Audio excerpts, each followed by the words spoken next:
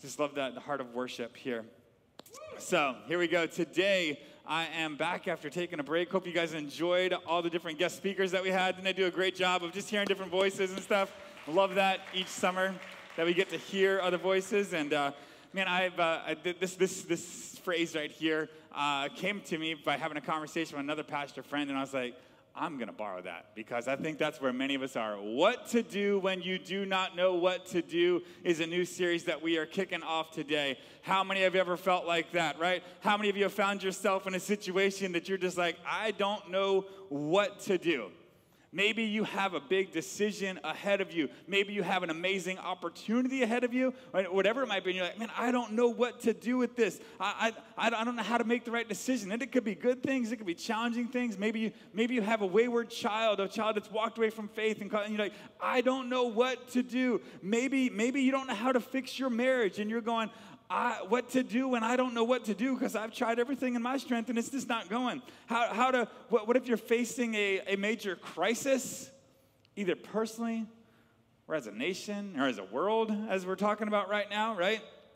Maybe some of you have faced in these last few weeks, you're like, what are we doing for school? Are we doing hybrid? Are we doing in person? Are we doing online? And you thought that you were going to get to choose what to do, but at the end, you didn't even get to choose. They chose for you, right? Or no, but you were still deciding, like, man, what do I do when I don't know what to do? What do I do when I don't know the best thing to do? And, all kind of things. What do you do when it comes to church? Should I watch in line? Should I be part of a small group? Should I come to the building? What do I do in these situations? And sometimes you may be answering that question because of something stupid you did. And you did something stupid to get yourself in a situation that causes you to go, what do I do when I don't know what to do? And you don't know how to get out of the mess that you put yourself in the first place. So I was thinking about that when I was in youth group, teenage years in high school. Every single year, our youth group would take a weekend retreat to this place because I grew up in Atlanta, Georgia, called Mentone, Alabama. And we would have this great time of services and camp kind of fun stuff during the day. And two of my good friends that were part of the youth group there were really good rock climbers. Actually, they won the championship for the Southeast. And so they had all kind of rappelling gear and all the harness and everything like this that you needed for climbing. And I don't know if we had permission to do this or not, but somehow we got in this boat and we canoed way down this river that's right beside the camp. We canoed about a mile down, and after you came to this, there was this big drop off, actually a big waterfall at the end of this thing, like quite high in a cliff. So we parked the boats along the side, got out with the gear. And there's about 2 boats of us full, and there were some guys there and some girls there, and these guys that knew what they were doing. And the idea was we were on this 150-foot cliff down, and we were going to tie off a rope. We were going to rappel down so far and then drop into the water, right? Sounds like a fun time, right? And so, but the thing is, you start at the top. We just tied off the rope, and it's hanging down, and we guesstimated how long it is and how far it is. But how many of you know that when you look straight down that far, you kind of don't know how far that rope actually is from the water? And so these guys, I trusted them with their knots and how to tie knots and how to put the harness on, all this stuff. And they said, well, who wants to go first? Well, there was girls there, so you had to impress the girls. So I was like, I'll go first, right? And so I go first, and as I'm rappelling down that, everybody guys know when you start rappelling down that rope, when you start going at first, you're going for a while, and then all of a sudden I come, and I've got like a foot or 2 left of rope. I still got like 50 feet to the water. And I was hanging there for a bit, and I'm yelling up at my friends like, hey guys, this isn't what I signed up for. I wasn't ready for this. And so because of whatever reason of trusting my friends, I got into a situation of not knowing what to do, right, in that situation. But we're going to talk about that for the next few weeks of what to do when you don't want to know what to do. And if you turn with me, we're going to go to 1 Samuel chapter 8. And over these next few weeks, we're going to look at some Old Testament stories of these next few weeks. A lot of them surrounding around the kings of Israel. You read them in 1 and 2 Samuel, 1 and 2 Kings, 1 and 2 Chronicles. And we see that the people of Israel, God's chosen people, that he chooses to display who he is to the nation around them. And we come to see about how they set up having kings and what these kings do in certain moments when they didn't know what to do. And we're going to see man, as you read through the Old Testament, man, there's some incredible, amazing stories that you read about. And there's some of these kings that we're going to look at, or as you look at through your Bible time reading, hopefully you're led to maybe during this season to read through some of those, 1st and 2nd Samuel, 1st and 2nd Kings, Chronicles there. And there is 42 kings that led Israel for over a 500-year period. And their stories are rich. And some of these kings that you'll read about and you'll meet as you read these stories in the book of the Bible, they are godly men that led the nation, and they do a great job of submitting to the ultimate king, Yahweh, God of Israel, the one that led the nation and out of Egypt into their promised land. And some of these kings do a great job of leading the nation towards repentance and confession and tearing down idols, and they're amazing men of God. The problem is that there was just very few of those. The more of the stories of many of the kings of Israel's history were ungodly men. In fact, they were evil men. As you read these stories, we see some examples of these men that say, man, do not do this. When they fell into temptation, when they didn't know what to do, they leaned on their own strength. They leaned on their own pride and stuff. And we can look at those selfish examples and sinful examples. And then we can see others that did a great job of turning the nation around and bringing them back towards repentance. And they're amazing stories to see, and we can see the decisions they made, and we can apply those to our lives. But I think it's so important when we read the Old Testament stories, especially like these stories in the kings, about the kings of Israel. It's so often in our American Western mindset, we want to go, okay, what's the moral of the story? Like, okay, we want to take these moral maximums. We want to take these moral codes and like, okay, take this guy's points, and he lived like this, so let's live like this guy, and he did these good things, and oh, here was a person that led them in bad ways and made bad decisions, so we want to just apply it of like, don't do that, don't fall into temptation in that way. And that is great. We're going to do that. We're going to see actions that these kings did, but that is not the ultimate goal. The ultimate goal, the ultimate reason why we have this Old Testament scripture is not that we just have these morals of the story to follow and all this stuff. No, it is to reveal. It is showing. If we stop there, we sell ourselves short because we've got the New Testament also to apply to this, right? And it's really, it's not the actual thing. We set it short of that. The whole purpose of this stories of involving these sinful kings and these kings that allowed idolatry and injustice. It shows us and it points that there's this moral decline amongst even God's people. And over time, these stories show us that, my goodness, we need another king. We need a better king. We are looking forward to, they are looking forward, they planted the seed that we need the ultimate king, the Son of David, the King of Kings, Jesus Christ, to come and sit on the throne and rule the lives, right? Because we meet this God we also meet through these books, we meet this God of promise, the promise of salvation, that he orchestrates his amazing plan of redemption for the world through the royal line that ultimately comes through David's lineage, and that is Jesus Christ comes. And so, the journey through these kings' stories and of Israel points us to an eternal king, the owner of an eternal kingdom, to which we have, as believers, an opportunity to submit to willingly and by our choice to live for that king and under his kingship and for his eternal kingdom. We have that because, when we see these kings in the Old Testament, we see the leaders even in our nation and around the world today, we see that leaders come short every single time.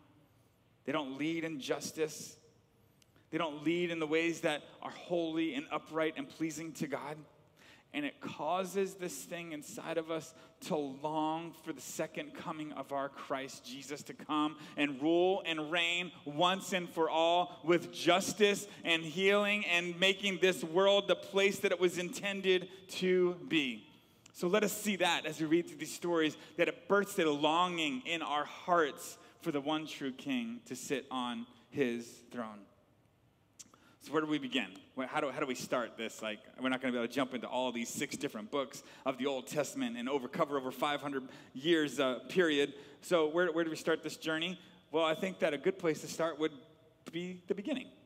How about that, right? We should probably start there. And so, as I said, 1 Samuel chapter 8, we're going to see how this nation came about choosing their first king that would lead Israel. There are 42 kings for 500 years that would lead. And so we see this in Samuel chapter 8. Here's how the story goes, and here's how they got into, essentially, we're going to see this mess, okay?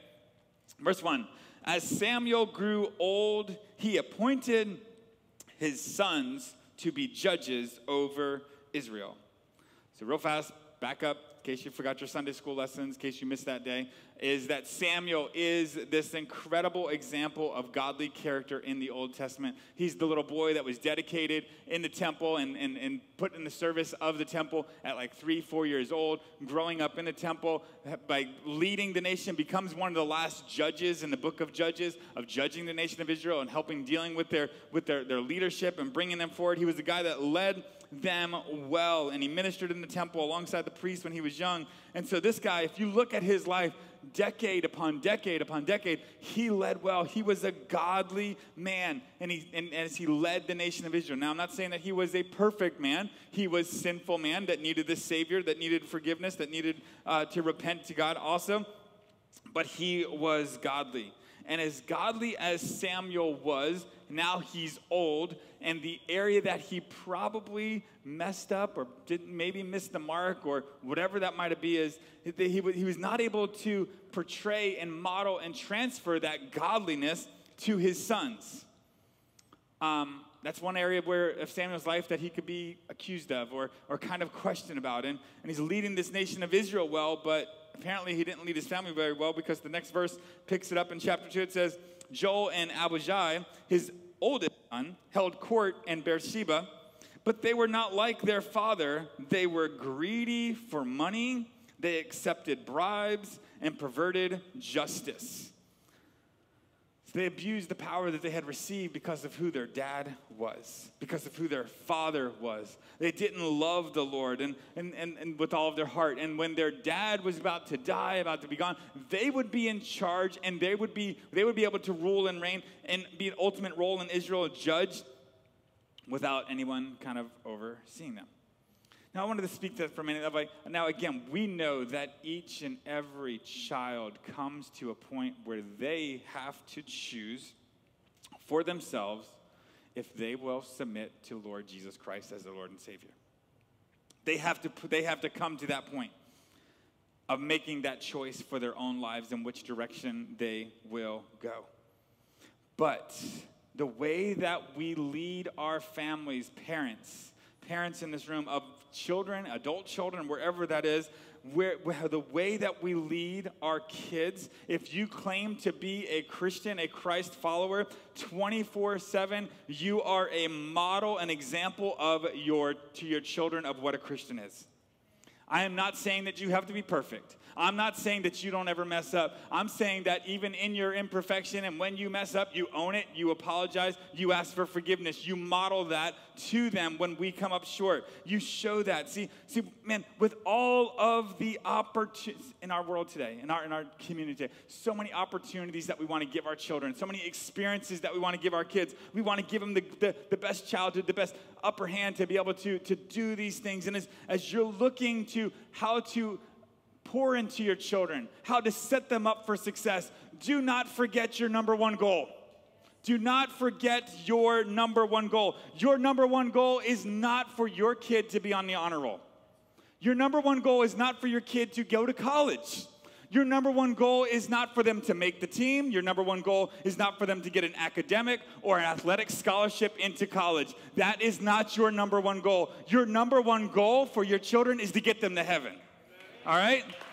All those other things are good and great, but your number one goal, and the enemy will distract you with everything else to focus on everything else but that, because I'm going to tell you that every temptation in this world that your children will face, and every demon in hell is going to try to prevent them from getting to heaven. So you need to fill them with the truth, show them the truth, so they know the way to go. Amen? Whew. All right. Don't measure success by temporary achievements. Success is measured by eternal purposes. So we see verse 4 and 5 says, finally all the elders of Israel came to Ramah to discuss the matter with Samuel. Look, they told him, you are now old and your sons are not like you. Give us a king to judge us like all the other nations have. So they come to him like, hey, Samuel, like, listen, like, your sons are ungodly. Your sons are not like you. We don't want them ruling over us. We love you. We love how you have led us, Samuel, but your kids are not like you. Your sons, we don't want that. Instead, would you find us a godly king who can rule over us and continue in the ways that you have already done? That's their ask. That's their request of Samuel. And on the surface, you look at it, and it looks like, wow, we want someone like you. We want someone that's godly. We want someone to lead Israel in a godly way. We want someone that loves Yeshua, the God of Israel. Yahweh, the God of Israel. We want someone like that. But however, if you look at the end of the verse, you kind of see the motives of their request. It says, give us a king to judge us like all the other nations have. Like all the other nations have. See, Israel at this time is in their promised land, and they're there, and they're looking around, and they're realizing we're the oddball out. Like all these other nations around us, they actually have a physical king that sits on a throne. They look at Philistines that come up and fight against them. Look at Ammon and Moab that comes up against them. And these countries, they look around, these nations around them, and they have a king that looks the part, that plays the part, that fights the battles, that leads the battles, and they look around them and like, we want what they have. We want to look like them. Does that sound familiar? Does that sound familiar, right? Too often when we don't know what to do, our first tendency is to look around and go, well, what is everybody else doing? When we don't know what to do, we go, what is everyone else doing? What is everyone else spending their time doing? What is everybody else spending their money doing? What is everybody else having their kids involved in, and what clubs and what sports and what is needed? What is everybody else doing? What is everybody else wearing on the first day of school? What is everybody else doing for school this year? Are they going in person? Are they going online? What is the right call? Do they have to wear masks and not masks and all the things? What is everybody else doing? And even into church, that can fall. We as a church can look around and go, what is everybody else doing? Don't be the first church to open up. You'll get slam-basted and all kind of stuff. Let's let somebody else lead the way. Let's let somebody else lead this thing. Let's let somebody else. What is the best principles and best policies for directing a church?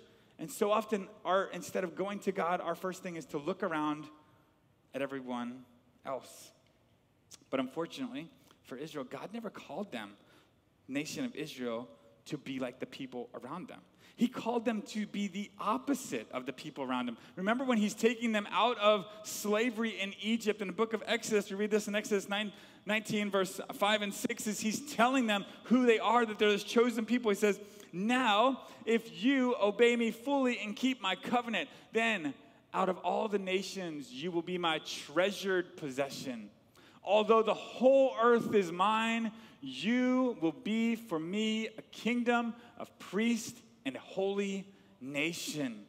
God is saying to the nation of Israel, listen, you are my special treasure, my special possession. I'm entering into a covenant relationship with you. You are my people. And Israel, you are to look different. You are to look different because you have a unique relationship with the creator of the universe, Yahweh, the God of all gods, the one that is above it all. And if you walk with me and you trust me and you obey me, even though you cannot see me, even though I do not sit on a throne, I am very much here, leading you, caring for you, protecting you, providing for you. But you've got to lean into me. And in times of distress and when things get hard and you've got to trust God to meet each one of your needs, you're going to look distinct.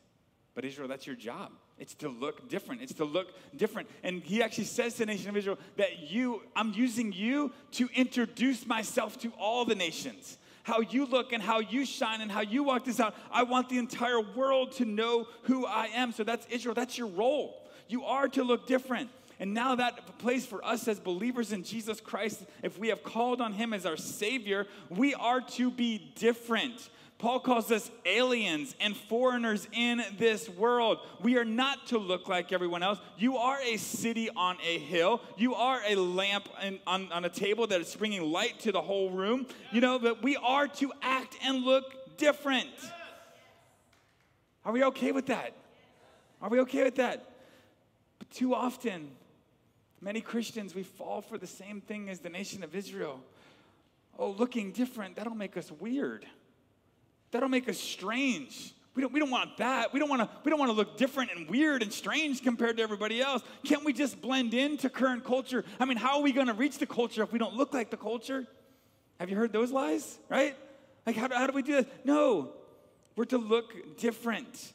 We're meant to reach this world by carrying his very presence, by putting his kingdom first, his ways first, by being obedient to him, by having our allegiance to God and our allegiance to God first, our allegiance to God before our allegiance to our nation, our allegiance to God and Jesus Christ on the throne, above our allegiance to our political party of our choice, our allegiance to him and our trust in him alone, that he was our provider, that he is our sustainer, and it's not someone that is elected into a government leadership that is going to be our provider, but he is. We have to remind ourselves of whose kingdom are we in. The nation of Israel looks at all that God promises, looks at what it says in Exodus, and he's calling them like, yeah, but we don't want that. We don't want that. We want a king like the rest of the nations have. And I wonder how many times we miss what God wants to do in and through us because we are too busy trying to look like everyone else. Go down to verse 20. It's going to unpack that a little bit more of what their intent was. We want to be like the nations around us. Our king will judge us and lead us into battle. Again, it's building a little bit more. This is the heart of the matter. This is revealing what's under the surface. Why do they really want a king? Well, if you read a little bit before that, we come to find out that there's this enemy nation that's being led by this king named Nahash of Ammon. And he's just on the other side of the Jordan River. Nahash, his name in Hebrew actually means snake. And he is a slimy snake of a guy. And he is literally on Israel's doorstep, just ready there to come and attack them. And they know he's coming. They've heard his threats. And they're watching this king with his army. And he's coming to fight in Israel. And they're going, look at their king. Look how he's leading them in the battle. And we don't even really have an army, and much less we don't have a king. And so they're looking, and they're watching this king come, and they're like, we need a king like the other nations to fight our battles for us. They want someone else to fight their battles other than God, other than Yahweh. Because fear causes us to do things that are irrational and reckless. When we are overcome by fear of the things around us, when we fall victim and when we fall victims of fear and we focus, what do? We focus on what we don't have. We focus on what others have and what we don't have, and then it leads us to lean into man-made solutions. We look at how man can solve problems that only God can solve. And we start looking up and lifting up men and women. They'll take care of my problems instead of Yahweh, instead of God, instead of having trust there. And fear will cause us to do things that are irrational and reckless, instead of trusting God to provide for them. Even in a situation that's dire and they need someone they need to trust God. He does great things. Go back up to verse 6. It says, Samuel was displeased with their request and went to the Lord for guidance. This is God saying, do everything they say to you, the Lord replied, for they are rejecting me, not you. They don't want me to be their king any longer. See, this breaks Samuel's heart because he knows who God is. He has trust in God. And God speaks and he weighs in on this. And he's saying, hey, does Israel have a king? Yeah. Yahweh, the creator of the universe, is their king. And he says to Samuel, Samuel, just imagine Samuel as a leader, just heartbroken over this. He said, Samuel, they're not rejecting you. They're not rejecting the judges. They're not rejecting the prophets that I've sent. When they make this request to have a king, they are rejecting me, their heavenly king. Can I pull back for a moment and just kind of share how much that verse has even ministered to me personally? See, as a pastor with a pastor's heart that loves people deeply, and I love to see people that are far from God come to know God and grow in their faith and grow in their relationship and their trust in God.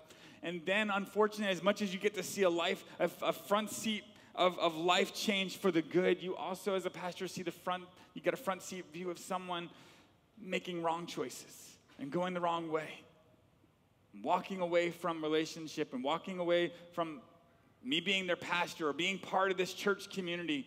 And there's moments as a leader, I can imagine Samuel's heart there of, what did I do wrong? Did I not lead well? And what I should have done more. I should have equipped them more, and should have done this and all this. And God just said, and I can understand Samuel's heart there of that heartbreak. But I can't even imagine the heartbreak of a heavenly Father who loves these people, who wants to be their king, and the heartbreak that he feels for them when they walk away and they choose another way than his.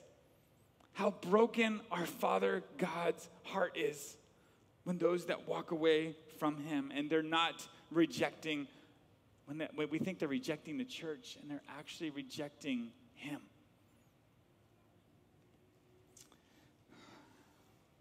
But like the prodigal son's father that we read about in the New Testament, and like we see throughout the Bible, when people choose their ways over God's way, God lets them have what they think they want.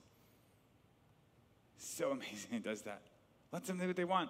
It says, by the way that they're acting is how they always acted. This is the course for them. It says, ever since I brought them from Egypt, they have continually abandoned me and followed other gods. Now they are giving you the same treatment, Samuel. You're getting to see this. He's saying, Samuel, this is the pattern. I'm telling you, this is who these people are. When push comes to shove, when they really have needs before them that rise up, they have a tendency to be fickle. They won't trust me. Instead of trusting the ultimate king to solve their problems, to fight their battles for them, to work through these issues, instead of that, they pursue these lesser things. Things that they believe will bring them safety and comfort and satisfaction and success, whatever the issue might be. God says, Samuel, this is their tendency. And yet, like a good parent, he says, okay, you have a king. If you don't want me as king, that's okay. I'm going to let you go down that road. If you want a man to sit on that throne instead of God sit on that throne, I'm going to let you do that. That's why he says in verse 9, do as they ask, but solemnly warn them about the way a king will reign over them. He warns them. Like a good parent, you argue, you try to tell them what you think is good and what you think is right, but sometimes they think that they know better, right? Almost every summer, we try to bring the family down to Chicago, and we've learned the trick of bringing scooters for the kids to ride scooters because they can walk around. We can go a lot further when we're riding scooters around Chicago, seeing all the sights. You can get a lot more ground covered that way.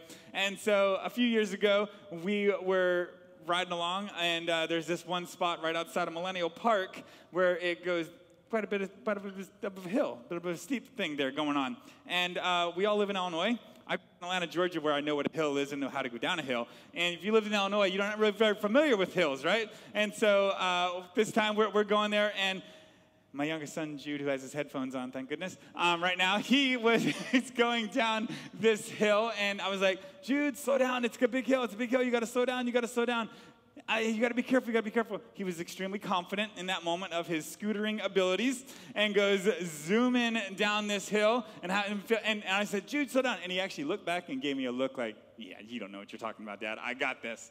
And then the speed wobble. How many of you have ever felt a speed wobble before? That is the most terrifying thing in the world, is the speed wobble, is when you're going and then all of a sudden, if you're on a skateboard or a scooter, and that wobble starts going and just busted really bad. And Nancy was compassionate. I was angry. I was like, why didn't you listen to me? But the thing is, some of us are stubborn like that.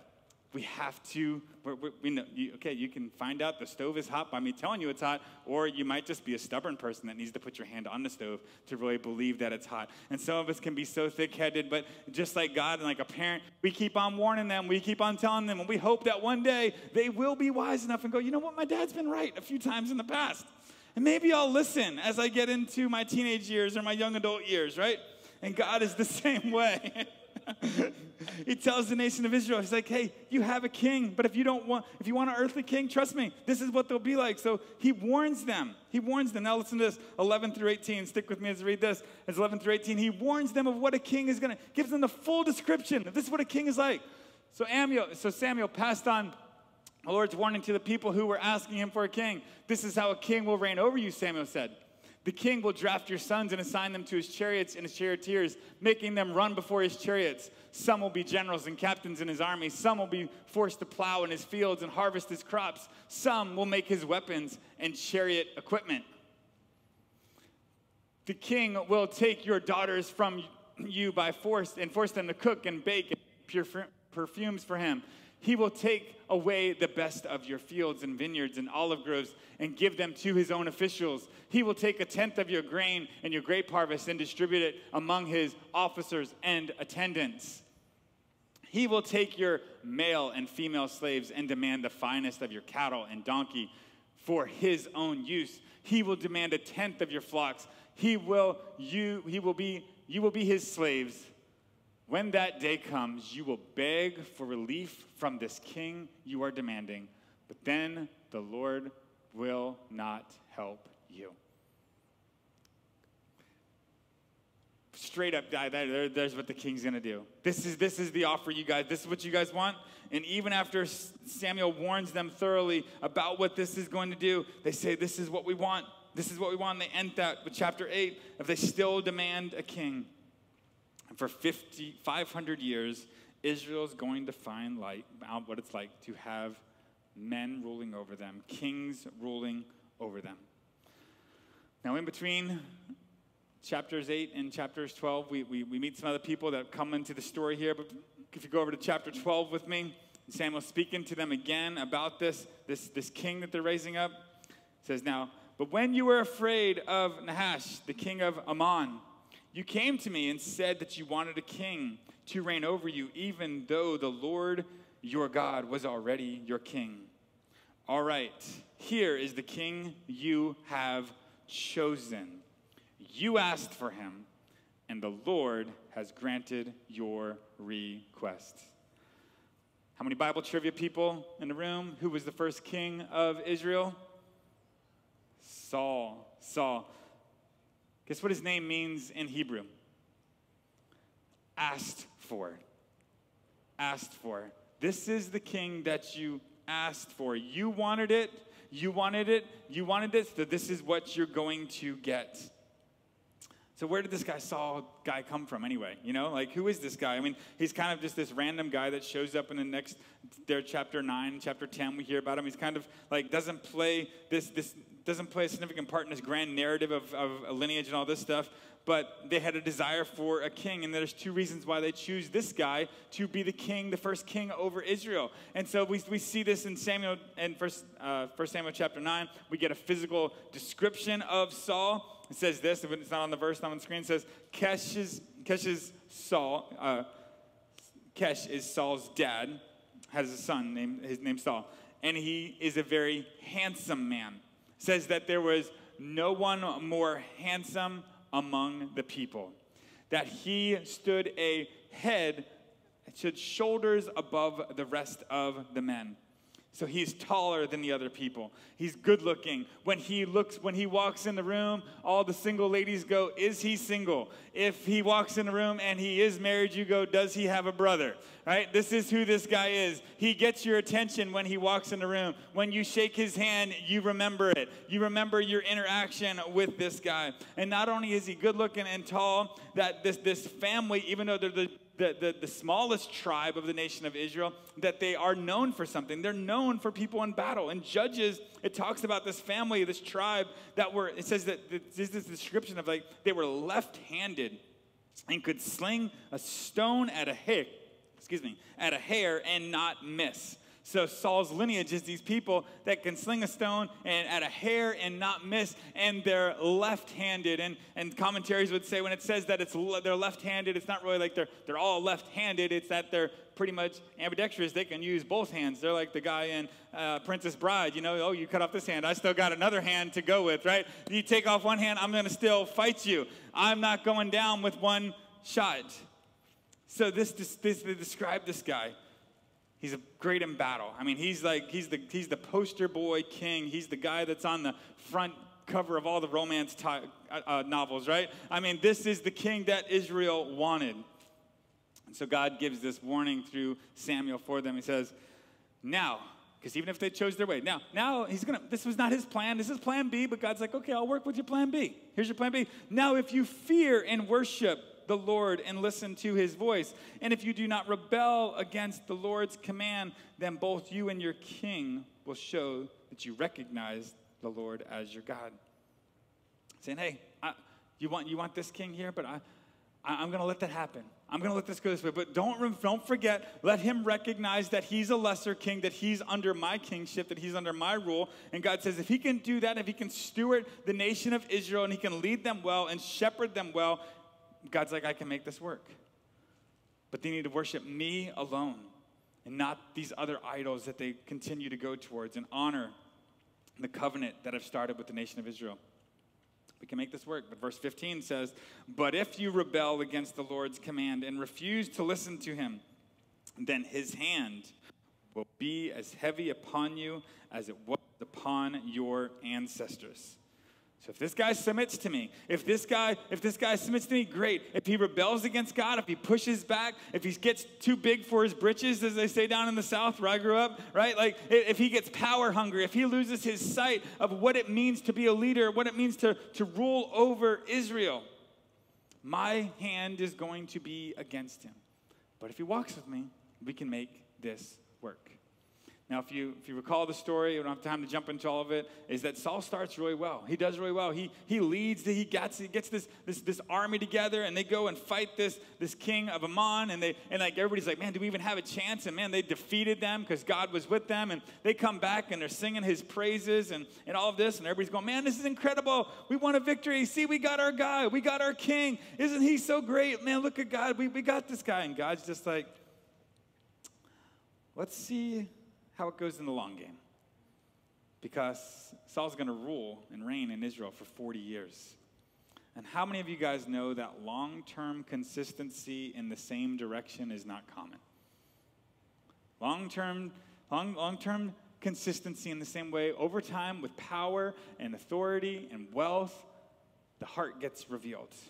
And the things inside of Saul start to come out. And over time, he might be an impressive man on the outside, but what's on the inside starts to show up, and he's shallow, and there's not really a hint of godliness in him, and he doesn't worship God, and he doesn't walk with God, and he doesn't shepherd the people, and he abuses his power, and he blurs these lines between king and priest, and it comes to this point that God says, through Samuel, says, that's it, Saul, you're done, you're fired, done with. God's like, I let you guys choose the first time who is going to be your king. God says, this time I'm picking. Number 2 king, Saul, you're done, you're out, I'm picking the next one. And I would have established a great legacy through you, but I'm over that, and I'm bringing in a new guy. And this guy, when we read about it, is completely unimpressive. The Bible describes him as ruddy, red-headed, pale, freckled, nothing of stature to look at. Wow. It does say in another verse that he is handsome, so it's a little bit confusing, Bible. What are you saying? You know, and so he walks in the room. You don't really notice him too much. He's the youngest of Jesse's sons. And so they didn't even like bring him, when they were looking for the king, they didn't even bring him forth because they didn't think he had a chance. And this is King David. And King David overall did a pretty amazing job of leading Israel because he never bowed his knee to idols. He always understood his role was underneath God, that God had given him that authority, that he was to steward God's kingdom, that he was to lead the nation of Israel under God's leadership. Now, by no means was David perfect. We know the stories of like towards the end of his life, he makes a big moral oops and then tries to cover it up with even a bigger oops. And we know that also that he didn't lead his family very well. There's all kind of drama there. He was a man that did mess up and did sin, but it says from the very beginning that he was a man after God's own heart. That when he did mess up, that when he did sin, he repented, he owned it, and he was honoring of God. He was acknowledging that there was the one true God. So why would we look at this point in Israel's history? Like, what benefit does it do for us today? Because as the title says, what to do when you don't know what to do. As I said, so often we are just like them. We start to look around and see what others are doing, and we want to do what everybody else is doing. And we make decisions based out of fear. And we've really dug into this morning the motives of these people, why they were asking for a king. They were looking for a king, someone to stand up on the throne that they could look to, someone that would fight their battles for them. And what were their motives at times at the nation of Israel? Pursuing idols. As God mentioned already there in the narrative there, it says, they abandoned them many times and went for other things. They went and worshiped other idols. They abandoned the greatest thing for lesser things.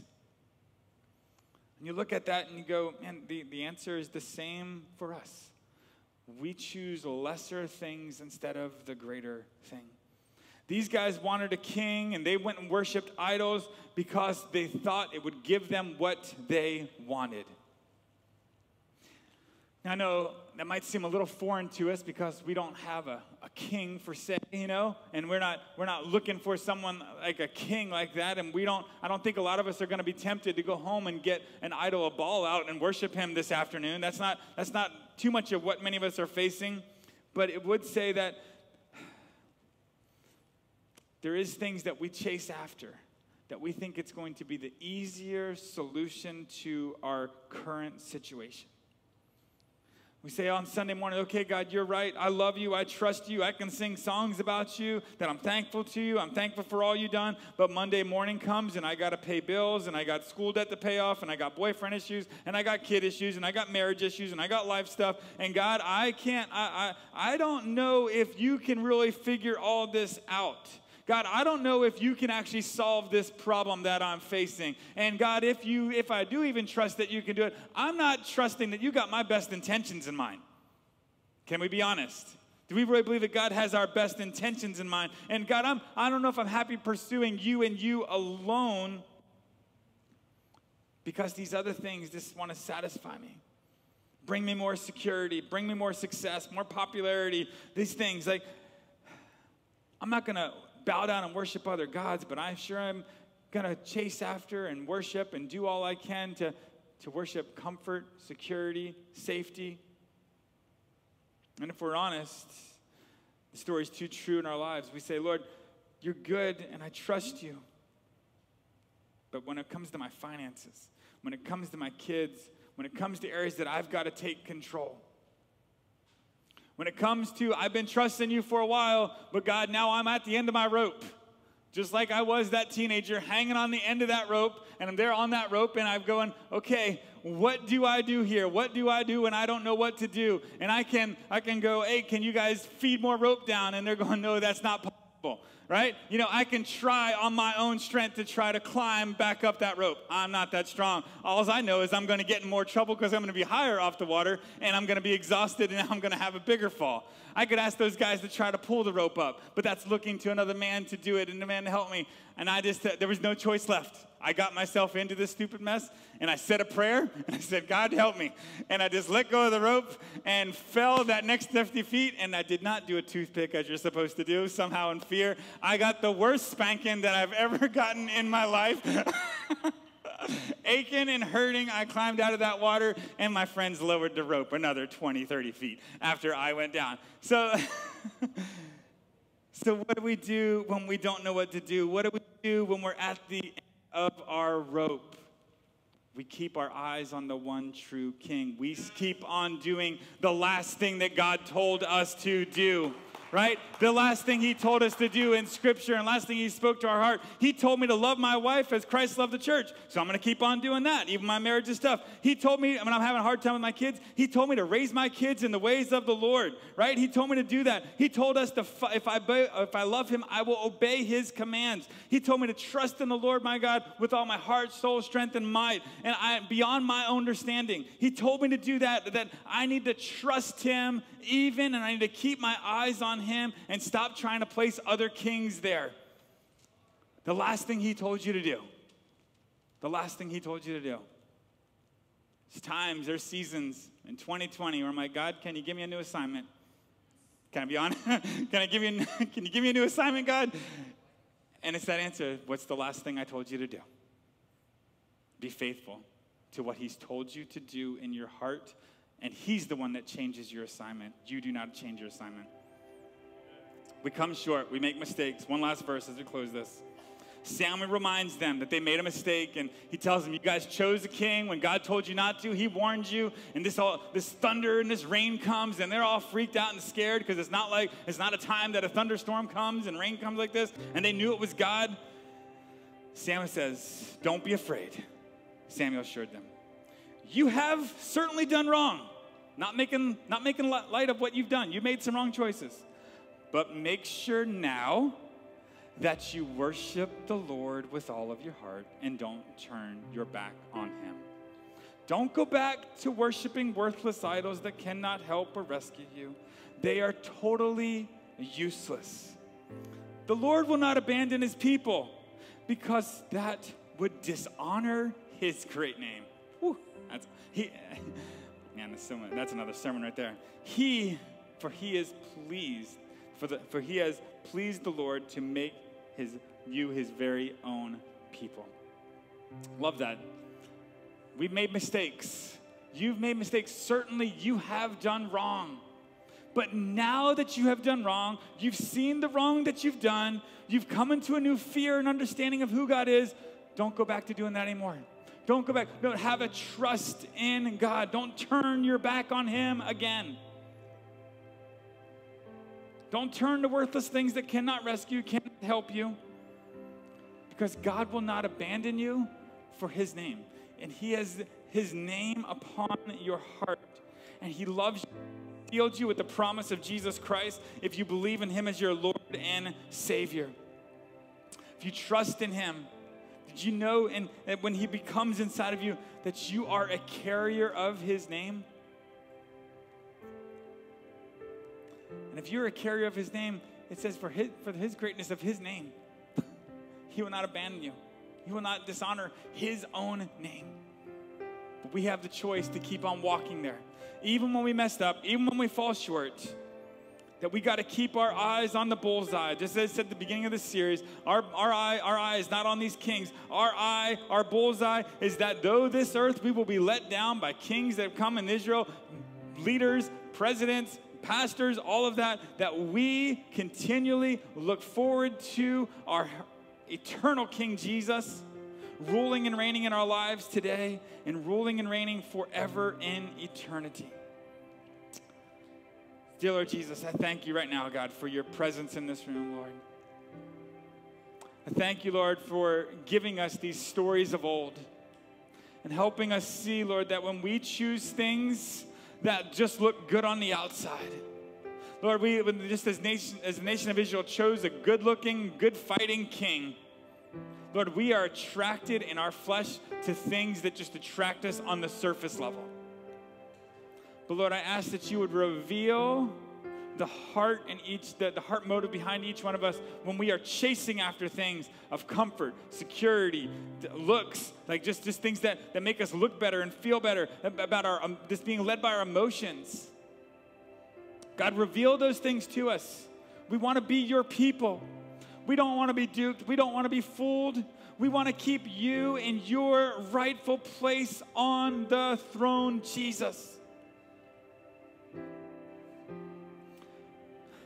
God, as we navigate this world with so many distractions and so many things that want us to put all of our attention and focus on, Lord, help us by the power of your Holy Spirit for each believer in this room to keep their eyes on you. Now, Lord, I want to pray for those in this room or those that are online listening and they have not placed you on the throne of their heart, Lord. They know in their heart, Lord, that they have chased after other things to bring them satisfaction. They have chased after other things to try to bring them peace. They have chased after other things to bring them success, to bring them money, to bring them wealth, to bring them popularity and fame. They've chased after all these other things, and God, they know that they have left them empty. Now, Holy Spirit, I just ask that you would minister to each and every heart. And Jesus wants to come and be the king of your heart. He wants to rule and reign over your life. And if that's you, we'd love, if you're online, there's a thing that says, I accept Jesus, and we'd love to connect with you. If you're in this room and you want to pray that prayer with me, I'd love for you to slip your hand up and say, God, I've not made you the king of my life. I've chased after other things. So, Lord Jesus, to this hands. Thank you, Lord Jesus. Now, Lord, I pray for those in this room right now, Lord, that have chased after other things. Lord, I ask that those that are returning home and those that are making you their king for the first time, that they would come back to you today. Lord, I thank you for your forgiveness, for your grace, for your mercy, in all that you do. In Jesus' name we pray. Amen, amen, amen.